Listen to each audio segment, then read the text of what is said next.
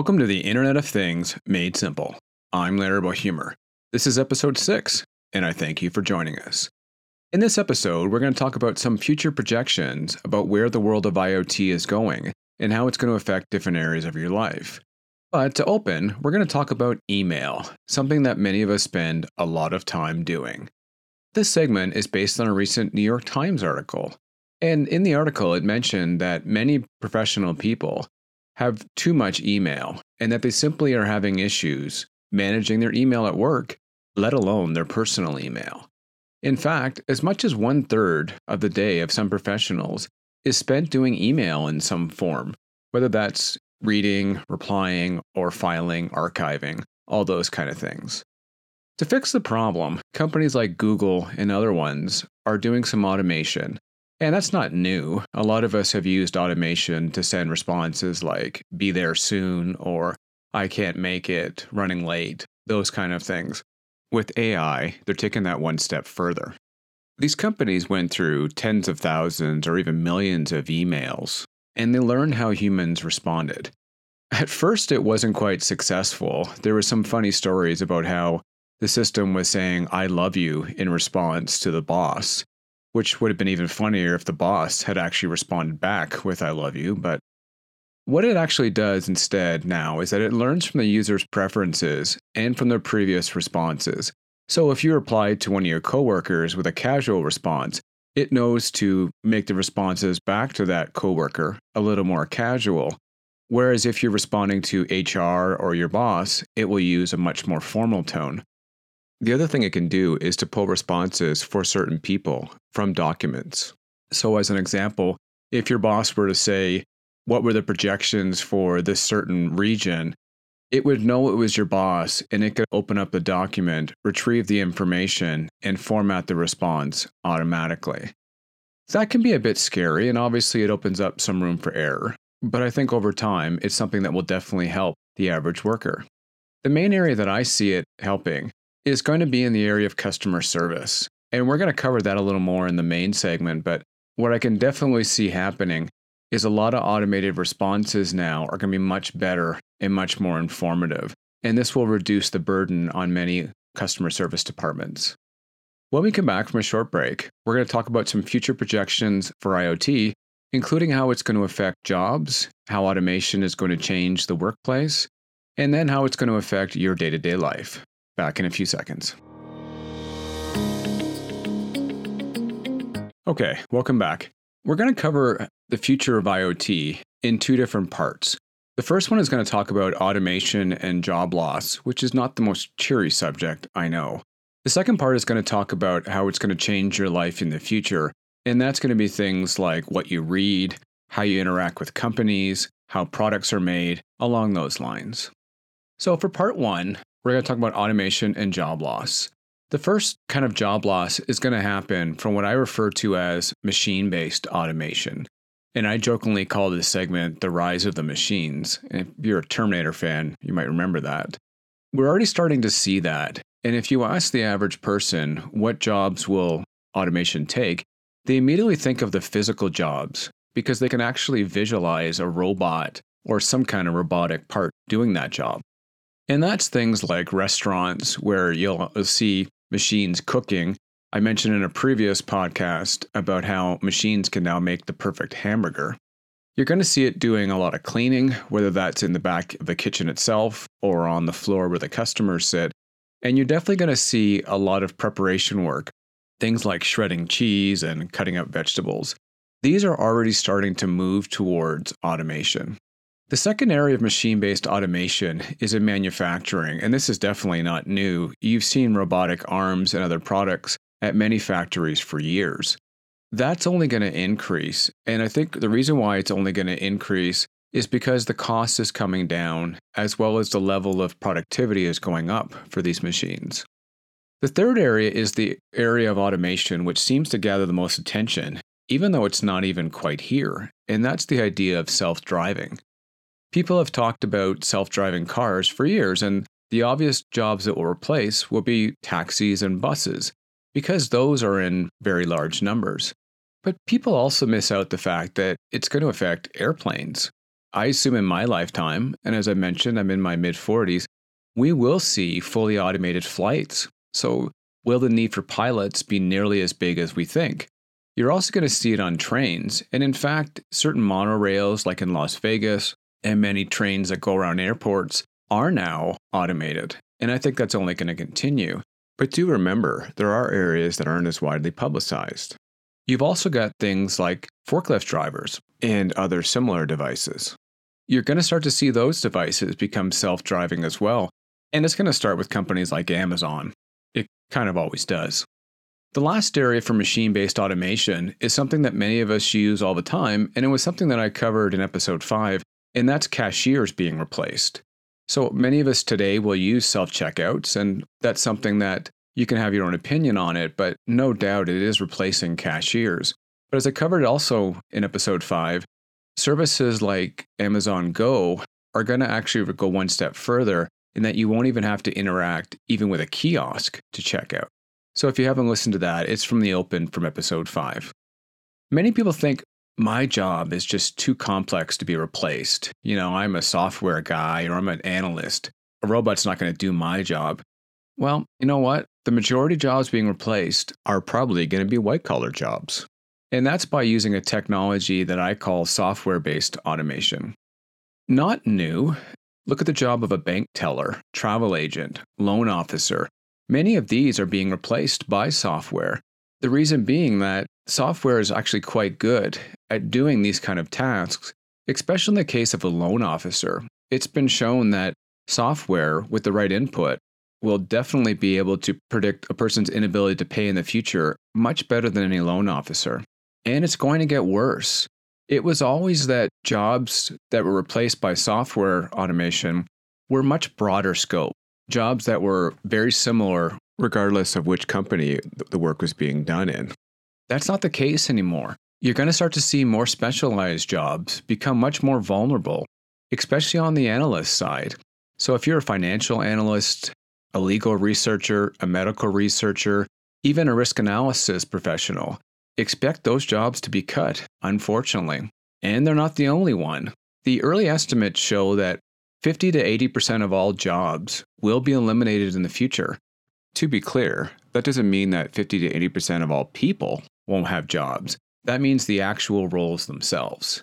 There are some obstacles that prevent a job from being cut, and some of these obstacles might be long-term in nature, and other ones are just short-term while the technology catches up. Obstacle number 1 is there enough demand to invest in the software and the design processes to replace that particular job? If it's something like a bank teller, the answer is yes. Bank teller jobs are very similar right across different companies and even around the world. So there's more than enough demand to replace a job like that, to make the investment in software. If it's a job that's very specific to your company, this might buy you some time, because perhaps your company might not want to spend the kind of money it might have to replace 1 or 2 people. However, I wouldn't bank on that forever. This will eventually change. The second obstacle that has to be overcome is that, in many cases, there's so much extra data that has to come from an IoT solution to replace a human that the current systems can't handle that. Don't expect this to happen for long. How long do you think it'll be before technology catches up to where it needs to be? So again, don't bank on this one. The third one has to do with connectivity. Out in the field, there wasn't enough bandwidth in many cases to make many real-time applications, especially if the work is being done in a remote area. So in the case of 4G networks, it wasn't real-time enough to replace certain people. 5G is showing that it's closer to real-time than ever before, and I can only imagine 6G, 7G, whatever else comes afterwards, will definitely become virtually real-time. So it looks like the move towards cutting millions of jobs is already happening, and there's not much to stop it. And it's something we have to prepare for. And I've done some blog posts about that, some podcasts, some videos on different ways that we can actually help people find new work. When we come back from a short break, we're going to talk about part 2. And this part's not quite so dreary. This is going to talk about how IoT is changing your life in the future. And that's ranging from things like better customer service, changing what you read, and mainly who writes it, talking about how repairs will happen less often, how it's going to change how you travel, and things like that. Back in 5 seconds. Hopefully, if you were driving or, on a subway platform, that first part didn't make you want to veer the car off the road into a building or jump in front of a train. I didn't mean to make it that depressing. This part's not going to be quite so depressing. It's going to talk about some of the positive things you're going to see in the world of AI and how it's going to be driven by IoT. The first one is most customer service that you deal with will be done by AI and by robots. Today, most of us, when we call in, you'll get brought to some kind of a menu tree. And that was the initial one where you push a button and get dropped right into a department's queue. The next generation started to be a little more intelligent, and that's when it says, tell me what you want. And that's an AI solution. It's pretty obvious that it's not a person, and they're only starting now to get a little better. Fast forward 5, 10, 15 years from now, and imagine how good that AI solution is going to be. Imagine how much more effective it's going to be at putting your call where it needs to go. And that's going to help out companies provide much better customer service. It's going to be easier for them to ramp up during a busy time. So no more, we're experiencing a high volume of calls, please wait on hold. All they have to do is activate more resources being dedicated to customer service, and you're going to eliminate a lot of that hold time. The other important part is that these systems are going to have tie-ins to IoT devices in the field. So say your freezer started to have issues, the companies will have intelligence built into it. So that CS system, when you dial in, will actually be able to talk to your device, see what's going on, and perhaps realize that you're on an old firmware, or perhaps there's some issues with the device that can be fixed over the air. And that's going to definitely improve your repairs. So not only will you wait less time to have somebody, or something in this case, answer your call, a lot of the repairs are going to be done on the spot, so you're not going to have downtime for your device. The second prediction, it has to do with what you read. And that's what you read very well might not be written by a human. We talked about this in a preview podcast on AI, about how AI is helping authors improve. And that's things like it's learning how you write. So if you're kind of having a bit of stumbling blocks or writer's block, it will help to recommend a possible finish to a sentence. Or it'll even recommend a different word that you might not have chosen before. Today, many bios, social media posts, and weather reports are written by AI. If you've ever watched Inside Man with Morgan Spurlock, which is a show that I wish they would bring back, I really enjoyed it, he actually asked the system to go out to the internet and pull information to write a bio on him, as well as to be able to answer a frequently asked questions page. And this was a few years ago, and even then, it was surprisingly accurate.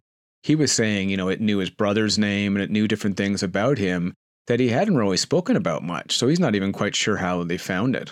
What you're starting to see now on the cutting edge is that you're actually seeing AI-driven news anchors. There's one over in Asia, there was a story about it, and it looks like a person unless you look really close at it. The idea being that will allow much faster news to be put up. It will allow for much cheaper news stations to be done. It's kind of interesting. I don't know if I really like that, but we'll see where it goes. I've also spoken about this in the past, and that's the need to change the focus of what students do in school. Many of us had to sludge our way through book reports. I don't know if we should be doing that anymore. Computer programs are very effective at writing reports and summaries, and that's today. So why would you teach a 9-year-old how to write a book report? Because by the time they're into their professional career, there won't be any need to know that. I would much rather be teaching them more creative things like art and design.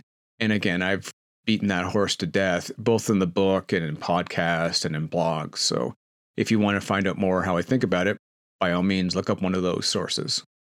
The third area has to do with the Maytag repairman. And if any of you are old enough to remember this commercial, kind of an interesting idea. What Maytag did was they said their repairman is so bored because once you buy a Maytag washing machine, you never call him. That's always stuck in my mind, and anyone that's over 40, I would think you remember that commercial. As IoT starts to provide more information about devices in the field, products should become more reliable. Companies will understand in much more detail how they're actually used.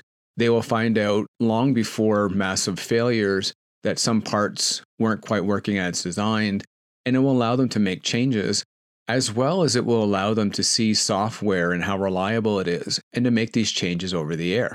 The other part that IoT and AI and robotics are doing is making parts and components, as well as the method of installation, so precise that they can no longer be done by a human.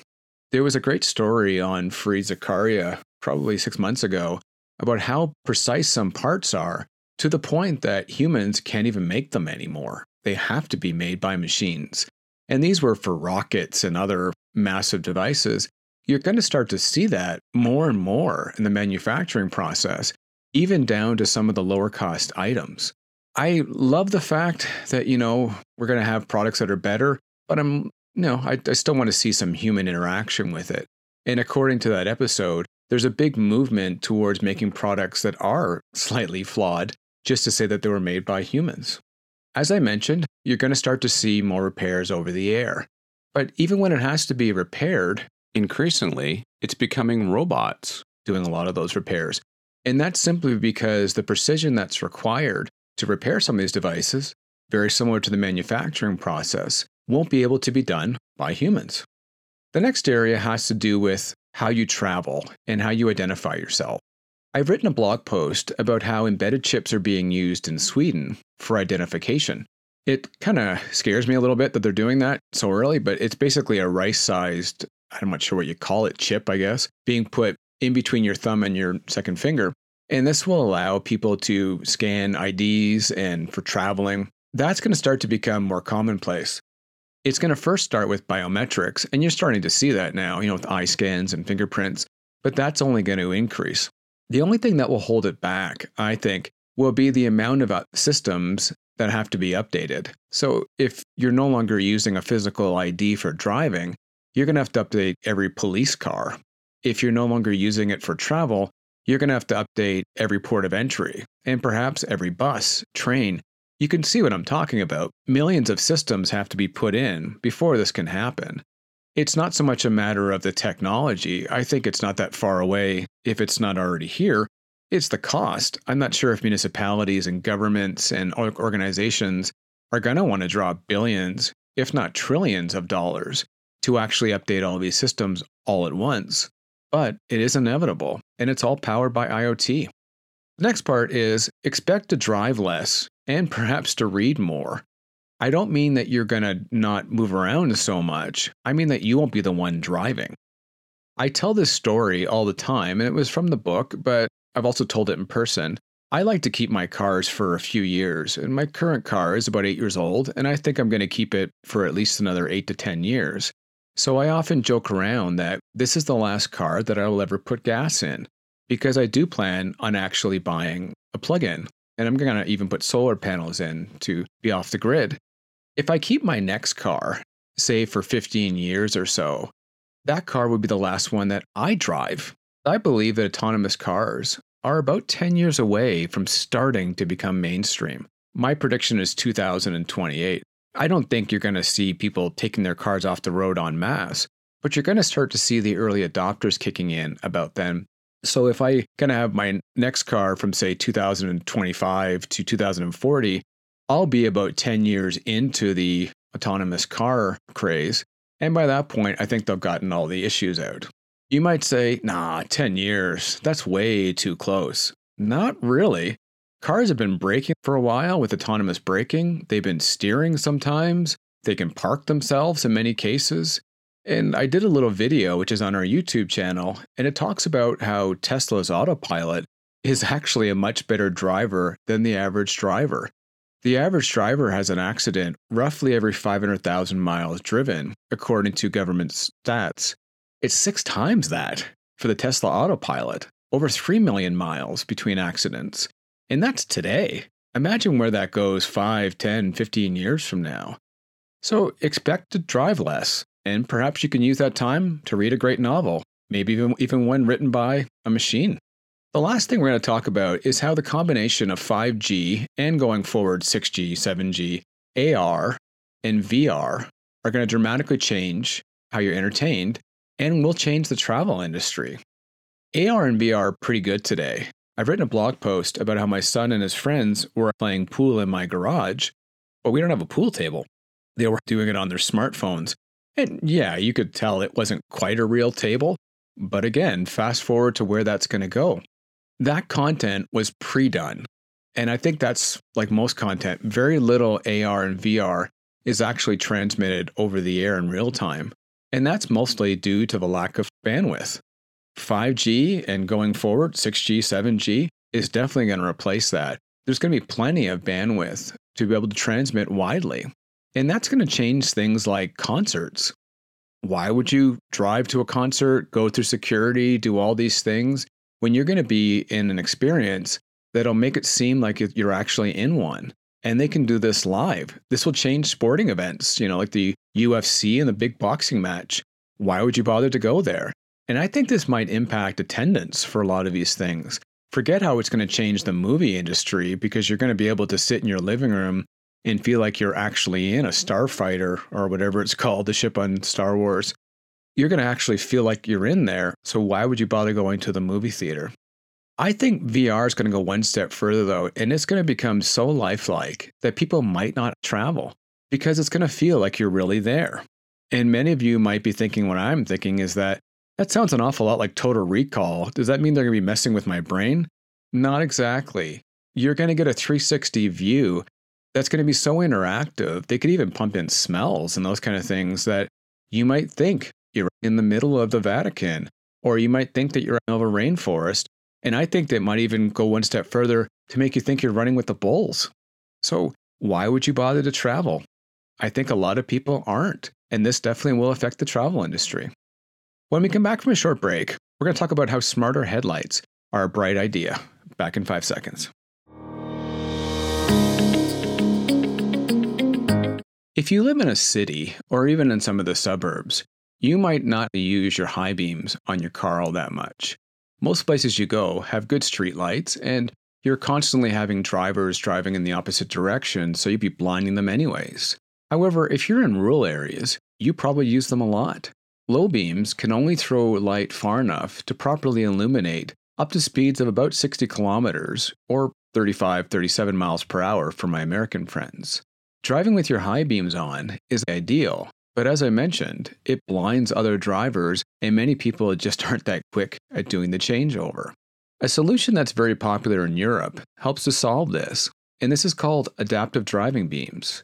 They're available on many cars in Europe, but they're currently not available in the US, as it's mandated that cars can only use low or high beams.